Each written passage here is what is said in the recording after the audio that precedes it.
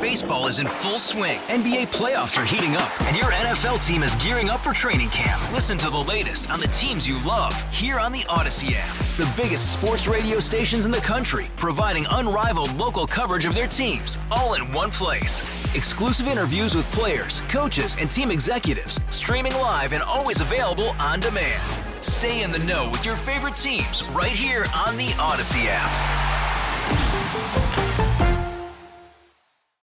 Amy Marks, Kors, and Chris Ranji on KMOX. Farm Bill expired back in September, and there is an effort to get another one completed, get it finished. And to talk about that with us and why it matters to you, we go to the Quiver River Electric guest line this morning. Joby Young is the Executive Vice President of the American Farm Bureau Federation and joins us now on KMOX. Joby, we appreciate your time. Thank you for being with us.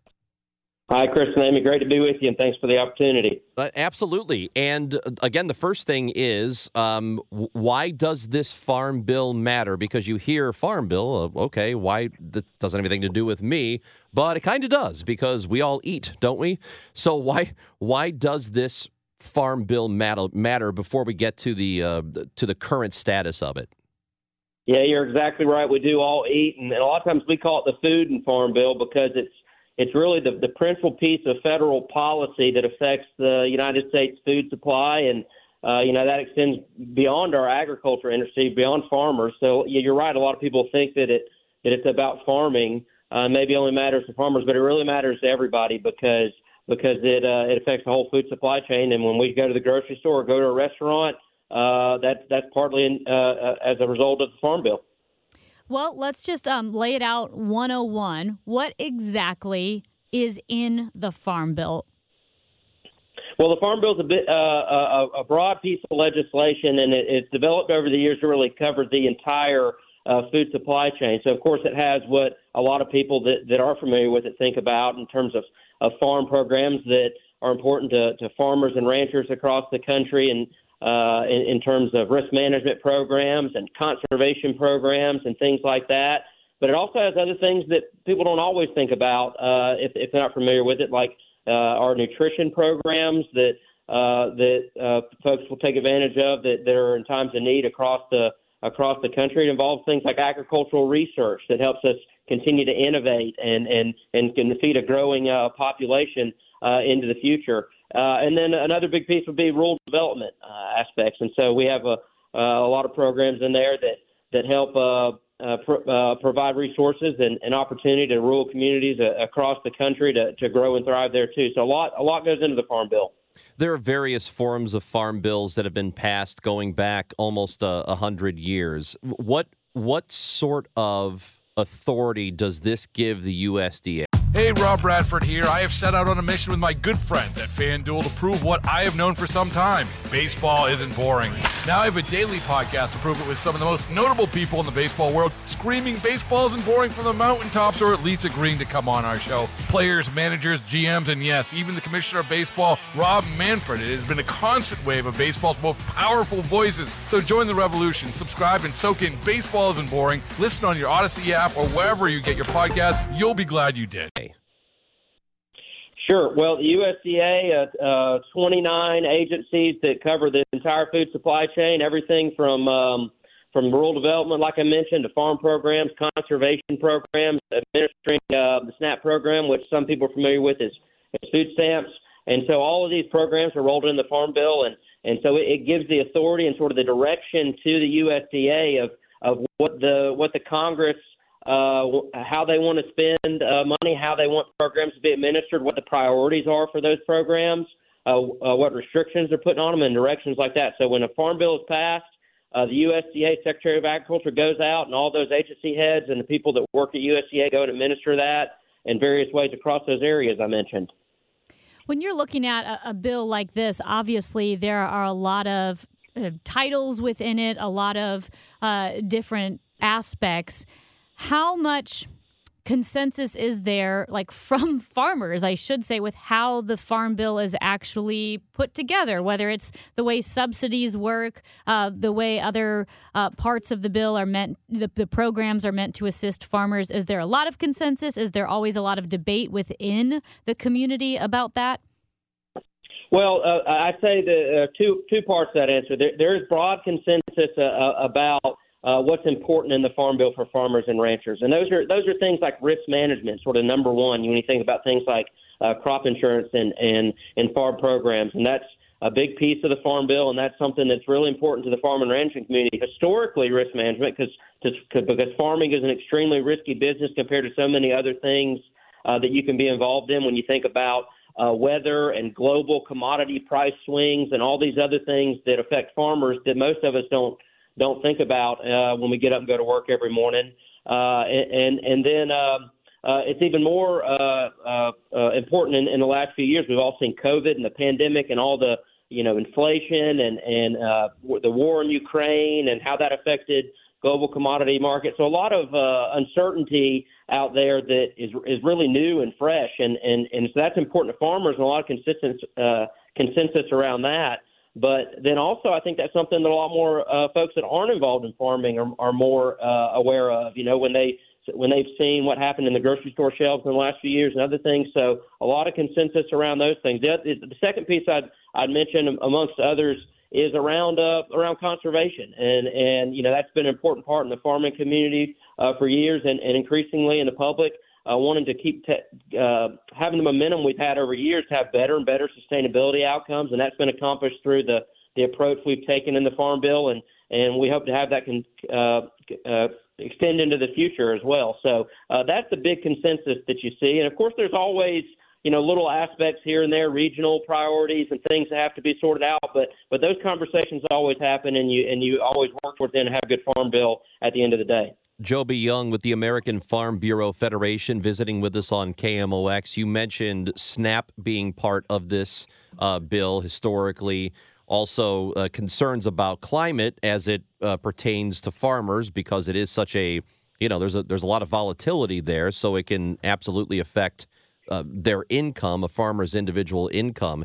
What sort of pushback are you seeing on portions of the bill like that, stuff that pertains to SNAP, to climate? We know there is some pushback against that. How severe is it, though? Well, there's always a debate around nutrition programs, every farm bill, and that's historically been true, and I think it'll be true in the conversation about this upcoming farm bill. Folks making sure that policymakers, members of Congress, are dialing in the right way about how those programs are administered and the right accountability measures and things like that are put in, and those conversations will happen, and that's common, and that's something that's to be expected. And we want our policymakers to have a robust, thoughtful conversation about that. When it comes to climate and sustainability, that's something that, like I mentioned, there's been conservation programs in the Farm Bill for years. But that is something that the public is more and more interested in about what's going on in agriculture in that space. And there's really a great story to tell. A lot of advancements have been made over there. It's got 140 million acres in conservation enrolled in conservation around the country, and that's a great story to tell. Agriculture has reduced the amount of acreage that is utilized in agriculture over the years. And since the 1940s, agricultural output has gone up 175%. So you have something like corn, for instance, a lot of corn acres in Missouri and southern Illinois. You're growing a significant amount more corn on fewer acres over the years. So that's a great story to tell, and something that there's always discussion about how we can do better. And farmers and ranchers are a part of that discussion, always want to be a part of that, and have a great story to tell. And we hope to see good results in the future as well. And this is a question that I have, just looking at different data points and studies, and looking at subsidies for farms and how a lot of really big successful farms get a lot of those subsidies, and maybe it's not that the subsidies are going primarily to smaller farms. Is that purposeful? Is that something that, that's the way it's worked out, we're trying to fix that? I just looking at that number, I don't know what that means for farmers, other than a lot of the subsidies are going to bigger farms.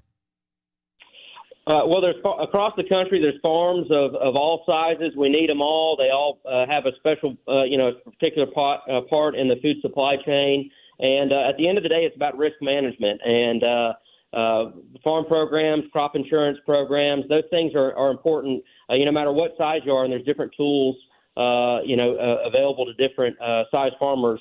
And at the end of the day, it's about making sure that we have those risk management tools in place so that the folks that are growing our food, no matter their size or what region of the country they're in, that they're able to appropriately manage their risk and have a secure food supply. We enjoy the most secure and affordable food supply in the world in the United States, and those risk management programs have been a big part of that. Now, there's always a conversation I think about what those look like every farm bill. We at Farm Bureau we represent farmers across the board. About 65% of our members that make up our policy, that vote and create our policy, are small and medium sized, and they prioritize having those risk management tools just like everyone else. Last thing for you before we say goodbye, Joby, and we mentioned that this has been going on for almost 100 years. There have been farm bills over that time. How confident are you we're going to get something done here relatively soon? I'm confident that it'll be a priority of the Congress and will make its way into the legislative calendar. Obviously, a lot going on right now in Washington D.C. in terms of government funding debates, and there's been some recent leadership changes. The great thing that we're really positive about is that new speaker came in. He, on his initial list of his priorities, put the Farm Bill right there at the top. We have some really great leaders in the agriculture committees that are really pushing for the Farm Bill. So we feel really positive about it. And then the last thing is that, as I mentioned earlier, the Farm Bill is something that's on the radar of a lot more folks outside of the agriculture committees. Given the events of the last few years, so a lot more people are calling and they're asking their representatives and their congressmen and their senators about the Farm Bill and saying, hey, this matters. This matters to, no matter who you are, whatever walk of life you're in, because we want to maintain that secure food supply and have that affordable food supply for years in the future, because it's really about the future. It's about what's happening on that landscape next 5 or 10 years, and we want to maintain that. Joby, wishing you the best in this. Thank you for taking the time to talk with us today. We do appreciate it. All right. Thank you for having me. Joby Young, Executive Vice President of the American Farm Bureau Federation, with us here on KMOX. When we come back, did you see this? That's next. Hey, Rob Bradford here. I have set out on a mission with my good friends at FanDuel to prove what I have known for some time. Baseball isn't boring. Now I have a daily podcast to prove it with some of the most notable people in the baseball world, screaming baseball isn't boring from the mountaintops, or at least agreeing to come on our show. Players, managers, GMs, and yes, even the commissioner of baseball, Rob Manfred. It has been a constant wave of baseball's most powerful voices. So join the revolution. Subscribe and soak in Baseball Isn't Boring. Listen on your Odyssey app or wherever you get your podcasts. You'll be glad you did.